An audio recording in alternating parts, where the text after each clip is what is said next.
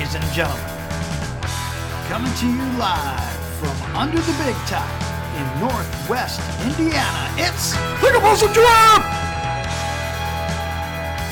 Well, yeah, it is. Hey. Hi. Hello, everybody. It's Will. It is the Compulsive Giraffe, and I am back. Welcome all. Welcome one and all to Season 2, Episode 1 of the CG. That's what the cool kids call the Compulsive Giraffe podcast. And we're breaking it live right now in Indiana. How the hell are you? How have you been? It's been a while. It's really been a while since we finished Season 1. Season 2 kicking off. I would say that since our last get-together, the world's changed a little bit. Huh? Got new government. We got all this COVID rigmarole. We got all kinds of nonsense happening in our world today. But that's not what I want to talk about today. You know, I gave it a lot of thought, and I kept thinking, okay, so how do we start episode 1 of season 2? How do we start season 2? What can we say? I mean, it's a momentous occasion, you know, for the hundreds of thousands of listeners and followers that, you know, I was able to gather up in season 1. How do I come out of the gate strong in season 2? What do we talk about in season 2? And then it hit me. Let's talk about getting drunk. And I mean, flat out, fall down, face in the grass, absolutely shit-faced drunk. Right? Why not? Let's talk about that. So that's episode 1 of season 2. We're going to call it Drunk. Now, I should start out by letting everybody know that, you know, those nasty things that happen after a night of drunken debauchery, those things are called hangovers. Hangovers. Well, I have not had a hangover in over 6 years. Not a one. And I don't have any magic solution except that I haven't had a drink in over 6 years. And so what I'm telling you is I've been clean and sober for 6 years because my name is Will and I'm an alcoholic. And I want to tell you about it a little bit, you know? I mean, because look, if you're not an alcoholic, it's an interesting topic. Everybody probably knows, hey, you remember Uncle Jerry, you know, weird Uncle Jerry, you know, used to smell his armpits, that guy? I'm pretty sure he was a drunk. I mean, everybody has a friend who they've always thought might be a closet alcoholic, or my personal favorite, a functioning alcoholic. Yeah, there really isn't any such thing as that, but that's okay. That's another topic. But this podcast is going to talk a little bit about my experience and just a little bit about alcoholism in general. I don't think it gets talked about, very much. And it's a very real thing. I mean, it's a disease. It's an addiction. It has its hooks in an awful lot of people. And I'm willing to bet it has its hooks in an awful lot more now that we've been locked down with this COVID bullshit now for over a year. My expectation is that the level of alcoholism and the level of functioning alcoholics has risen dramatically. But what does it mean? You know, what does it mean to be an alcoholic? What does alcoholism mean? Well, it means that I have zero, that's zero, Z-E-R-O, control over alcohol. Once I start, I can't stop. It's a total loss of control. How long have I been an alcoholic? I have no idea. It's, you know, I don't know. I'm not a scientist. I can't really make a good nature or nurture argument, but I can tell you that there was a time I was in control and then I wasn't. It's kind of as simple as that. I can't point to a specific date or even a specific day. I just knew that one day I crossed the line and I never came back. Because once you cross that line, there is no going back. It's not really a mystery. Look, believe me, I tried. I tried multiple times to come back, but I had the same result every single time. I used to call it marketing. I've been going to AA meetings for a little while now, but I'm not really sure I'm an alcoholic, so I'm going to go test the waters a little bit. And wham, right back to where I was. Drunk, passed out, blacked out, nightmare. So I do want to put out a disclaimer. I mentioned AA earlier. AA has been a big part of my experience, but understand that I don't speak for AA. Or any other alcoholic or any 12-step program of any kind. I speak for myself. So I'm going to share a little bit about my experience. Like, I got hundreds of war stories, but that's not what this podcast is about. It's not about, reliving the hell of my own making. It's really a story. My story is more about redemption. I'm going to share my odyssey, my self-inflicted science experiment. Getting sober was the hardest thing I've ever done in my life, ever. And it cost me. Not being sober cost me nearly everything. My wife, my children, my family, my friends, my job, my house, my car, my freedom, my life. I can't tell you how many times I flirted with the devil, just teetering over the edge of living and dying, but it was more times than I care to remember. I can't point to a specific drink. I don't know if any alcoholic can. Maybe. I can't. I can't point to a specific time or a specific drink when I crossed the line and became an alcoholic. But one day I was in control, and the next day I wasn't. Well, what does that mean? How can you be out of control? There's any number of ways that you can be out of control. I was out of control in lots of different ways. And I'll give you a quick example here. I used to travel quite a bit for work. I actually still do travel quite a bit for work. My travel's a little different now than it used to be, but I still do travel quite a bit.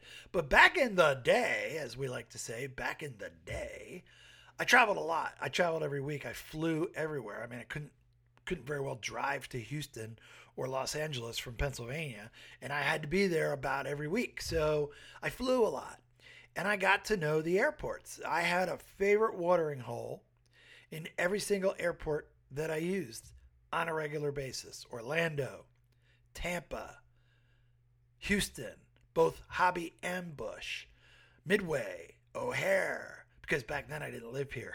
Now it's my home airport. LAX, Denver, you name it. You name the airport. If I traveled there more than once, I had a favorite watering hole. So I show up to Harrisburg International Airport. I think they have one flight to Canada, so they can call themselves international. It's a small airport. But I showed up there for my flight on American Airlines to Charlotte, North Carolina. It was like a 2-day trip. And like most of my trips out of Harrisburg, I always plan to get there about an hour early, because an hour gives me just about enough time to go to my favorite watering hole in Harrisburg, which at the time was Phillips, and pound 3 or 4 24-ounce beers. And that's what I did. So I would get there, I would sit down, I would open up my computer, and I would just start pounding beers. And when I got about my fourth one done, I tried to hit the restroom, because by then we were typically boarding. So I was on the plane quick. And because I flew so much, because I traveled so much, they used to automatically upgrade my tickets so that I would sit in first class. It wasn't anything that I paid for. It wasn't anything that I asked for. It was just automatic. You're a frequent flyer. We're going to put you in first class. Now, when you fly first class on any of these airlines, as soon as your butt hits the very comfortable seat, the flight attendant is at your side taking your drink order. That's right. You have a cocktail before you even back out of the gate. So, on that particular day, I was feeling no pain already. Of course, I want a cocktail. Let's try some red wine. After which, she took one of those clear plastic cups and filled it to the brim. So I pounded that real quick. Now I'm probably 5 drinks in an hour, which was pretty standard for me. And then we pushed back, we taxied, we took off, and when we got above 10,000 feet, the flight attendant was right there again, asking for a drink order. Well, sure, I'll have another one. And I had another one. And then I had another 2. So I had 3 glasses of wine on the flight. Now, and they were full. There wasn't like 2 fingers. I mean, it was like 5 fingers. I had 3 glasses of wine on the flight. I had 4 beers. We landed in Charlotte. It's not a very long flight. So now I'm about 2 hours, 2.5 hours total. And I'm probably 7 drinks, but those drinks were probably twice the normal size. So I'm about 12 to 14 drinks in now over 2.5 hours. And so as soon as we landed and I got my bag on the jetway, I'm kind of stumbling up the jetway into the airport, and I thought, boy, I could use a drink. And so I went to one of my favorite watering holes right there in Charlotte, and sat down. It was probably about 8 o'clock, 8:30, and I pounded a whole bunch more and was feeling great. Was feeling absolutely fantastic. I mean, I was floating. The birds were singing. I was in my element. I was large and in charge. I was styling through the airport, and I got all the way at the top of the escalator from Terminal E into the main terminal, and then I blacked out, and I fell backwards, and I tumbled all the way down the escalator. Fortunately, there was nobody behind me because of the hour of the day. There weren't a whole lot of travelers at that time. And I just laid there, passed out, blacked out, stone drunk, sitting at the bottom of an escalator. I was all tore up, arms, legs, my clothes were ripped. And I just laid there at the bottom with the steps digging into my back until the cops and the medics came and got me, put me on a gurney, and I don't know where they took me. It was either like an infirmary or it might have been like an airport jail, but they took me there, and I passed out. I was gone, and eventually I woke up. It was probably 30 minutes later, and whatever it was. It wasn't a long time, but it was long enough that everybody left. I'm still hammered. I'm still in blackout phase. And I got up and nobody's there. There's no cops. There's no medics. There's no nothing. But there was my bag, and it was right next to the door. So I did the only thing I could think to do. I grabbed my bag and I got my ass out of there. Went back up the escalator, went to the rental car company, again, drunk off my ass. Went to the rental car company, got my rental car, got through the gate, which means somebody at the car rental place let me go, and I actually drove to the hotel that I was going to be staying in for 2 nights. It was near the airport, I think. Unbelievable, right? Didn't kill anybody, didn't kill myself. Got to the hotel, checked in. Got a lot of weird looks from the guy at the front desk, and I asked him about that convenience store next door. Do they sell beer? He said, yeah.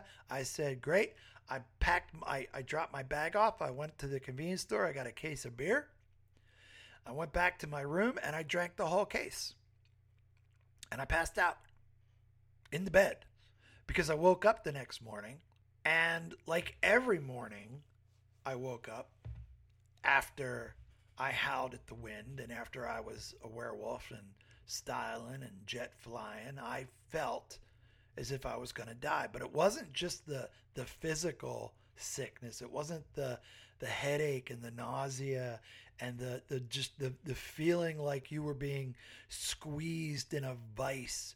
It was the the guilt and the emotional feelings that had just ripped me apart for going on years at this point. And I decided what I needed to do right then and there was get another drink. I knew that convenience store was there. I was going to go across the street and get a drink because I had the shakes and had to make it right. And there was no way I could conduct business if I didn't make it right. So I turned around and then I saw my bed. And the bed was covered in blood. I just stared at it. I just stared at this bed covered in blood. I mean, it looked like a crime scene. It was ridiculous. And then I started to look at myself, and man, I had cuts and gashes and bruises like all over. And some of them were bandaged, but a lot of them like weren't. Like the bandages had fallen off, and I thought, man, this isn't good. This is bad. This is really really bad. And then I tried to piece I tried to piece together the pieces of the previous night, and I had too many gaps. I couldn't place it. I didn't know how I got where I was. I knew about the convenience store. I had there was no alcohol in the room. All the cans were empty, but I didn't know how I got there. And then I saw a key fob sitting on the desk, so I threw on a pair of pants and a t-shirt, and I grabbed the key fob and I went out and started pushing the key fob, and then a car started beeping, and I assumed that was mine. The door opened and the car was covered in blood, and I thought, this is bad, man. This is bad. This is bad. And so I dashed back inside, and it was at that point when I decided, hey, I'm not gonna go to these meetings this week. I can't show up looking like this. So I got another case of beer and drank it. Eventually, I made my way home. Hadn't called on any customers. Hadn't done anything except drink and be drunk, and just trying to hide my cuts and my bruises, which had become a kind of a thing. It was a regular thing because pretty much every time I would get back from a business trip, I was banged up or scratched up, or I'd fallen down and cut my head or cut my leg, or I started traveling with Band-Aids. That was my hell. That was one example. And you might be thinking to yourself, wow, man, it's a good thing that happened, because if that didn't happen, wow, you'd still be out there. And you would be right. That's what would happen to a normal person. But I wasn't a normal person. I was an alcoholic. And believe me when I tell you, that was not my rock bottom, because I drank again and again and again. And you would think that a guy who barely escaped getting locked up at the Charlotte airport, blacking out, falling down an escalator, and ripping his back up among other body parts, destroying essentially a set of hotel sheets, and having to clean a rental car with a borrowed rag and some Formula 409, you would think that guy would eventually say, hey, you know what? I think I have a problem. Nah, not this guy. Not this guy. I was ready to go again. You see, I was a blackout drunk. I was an all-in kind of drunk. When I started, I couldn't stop. Didn't want to stop. I didn't think I could stop. And that was the irony. The irony there was that I thought if I stopped drinking, I would die. When the reality was my drinking was killing me. But it wasn't just killing me. It was killing me physically.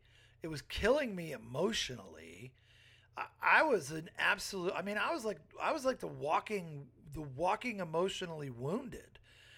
You ask any drunk what the worst part of being a drunk is, and it ain't the hangover. It's the absolute breakdown of our internal character. And when you've lost that, and there just isn't anything else. And so I didn't stop. And so I kept going.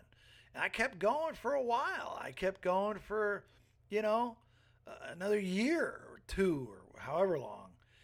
But the point is, at some point in time, I did decide, you know what? I have a problem. And I tried to fix that problem multiple times. But it really wasn't until I was able to admit to myself, I'm out of control. And it's not just that I'm out of control. I have no control over alcohol. I have no control over myself when I drink, and I have no control over this drug. None. Zero. Zip. Nada. As soon as I drink, I'm on another express elevator to hell. And I'm lucky and I'm fortunate. I grabbed onto whatever I could to get me out of the depths of the sewer that had literally become my life. Whatever that is, you need some stuff, right? You need some help. It's not something that you can do by yourself. Some people, they reach for a higher power. You got to have a higher power, man, or you're not going to overcome it. Now, as an agnostic, you would think, oh, what higher power does that guy have? Because the only thing I know about God is I'm not him. But I do have a higher power, and I realized it, and I found it. And my higher power is my partner and my wife, Susan. And so I had that, and I grabbed onto that. February 11th is a very special day for me, and I look forward to it every year. It's the anniversary of getting my life back. And we celebrate a little bit. I mean, it's not like a birthday party or anything like that, but every year I get a little set of chocolate coins. Coins are a big deal. At least in the 12-step program that I was a part of, they signify a different step in recovery. So I get some chocolate coins and I get cards, and what I really get is I get to sit here and think about the year of clarity that I had, and the year of clarity that I hope to have in the future. Look, I don't know what's going to happen next year. I don't know what's going to happen next month or even next week. I don't know that I'm not going to have a drink next week, but I do know that I'm not going to have a drink today. And that's where the rubber meets the road. That's what we mean when we say one day at a time. And it is one day at a time. I can control this one day at a time. Don't ask me to control the next 5 years, but I can control today. And I'm pretty sure I can control tomorrow. And that's the difference between somebody who's making this trek toward clarity aggressively and someone who just does the same thing and hopes for a different result.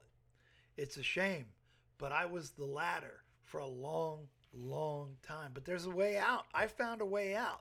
And there's a lot of people out there that are struggling, man. There's a lot of people that are hurting right now. I mean, you take this COVID nonsense, I'm pretty sure there's a lot more alcoholics, probably exponentially so, than there were before this thing started. And it's funny, and you see the jokes and the cartoons and the homeschooling with the glass of wine. But the reality is this has also made quite a few alcoholics. And if you know somebody, have them give this a listen, because there is help out there. There's another drunk who's been wherever that person might be. We take pride in that. That's where we get to help other people. That's where drunks help other drunks.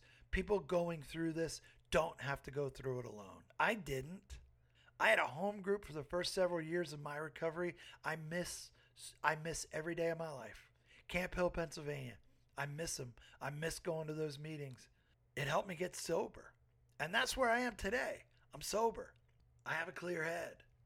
My mind is right. It doesn't mean everything else goes away. There's still bad shit that happens, and there's still stuff that we have to deal with. But why in God's name would I ever want to deal with that? Why would I want to deal with these pitfalls with alcohol? With the very thing that took me almost to the brink of my existence. And that's what I have to remind myself. That has to get me to tomorrow, because it's all about getting to tomorrow. I'm an alcoholic, and that's okay. I'm okay with that. I don't wear it as a badge of honor. I don't wear it as a badge at all. It happened to me. I share my story. I talk to other alcoholics because I don't want anybody to go through the emotional devastation that I went through because of a substance. And if I can help one guy, one lady, one kid, if I can help them just move that monkey a little bit off their back, that's a good thing. So, that's the program. Drunk. Welcome to season 2, episode 1. I thank you for being there. I thank you for listening. I appreciate you hanging in there with me over this long season hiatus. Been a lot going on, but I'm very happy to be back behind the blue microphone. I thank you for listening. I thank you for your support. Let me know how I'm doing. Send me some feedback. I mean, you never know. I might even use it. And no matter what else happens, just remember, there is no good life. There is no bad life. There is just life. So live it. This is the Compulsive Giraffe signing off. Thanks. We'll see you next time. Peace.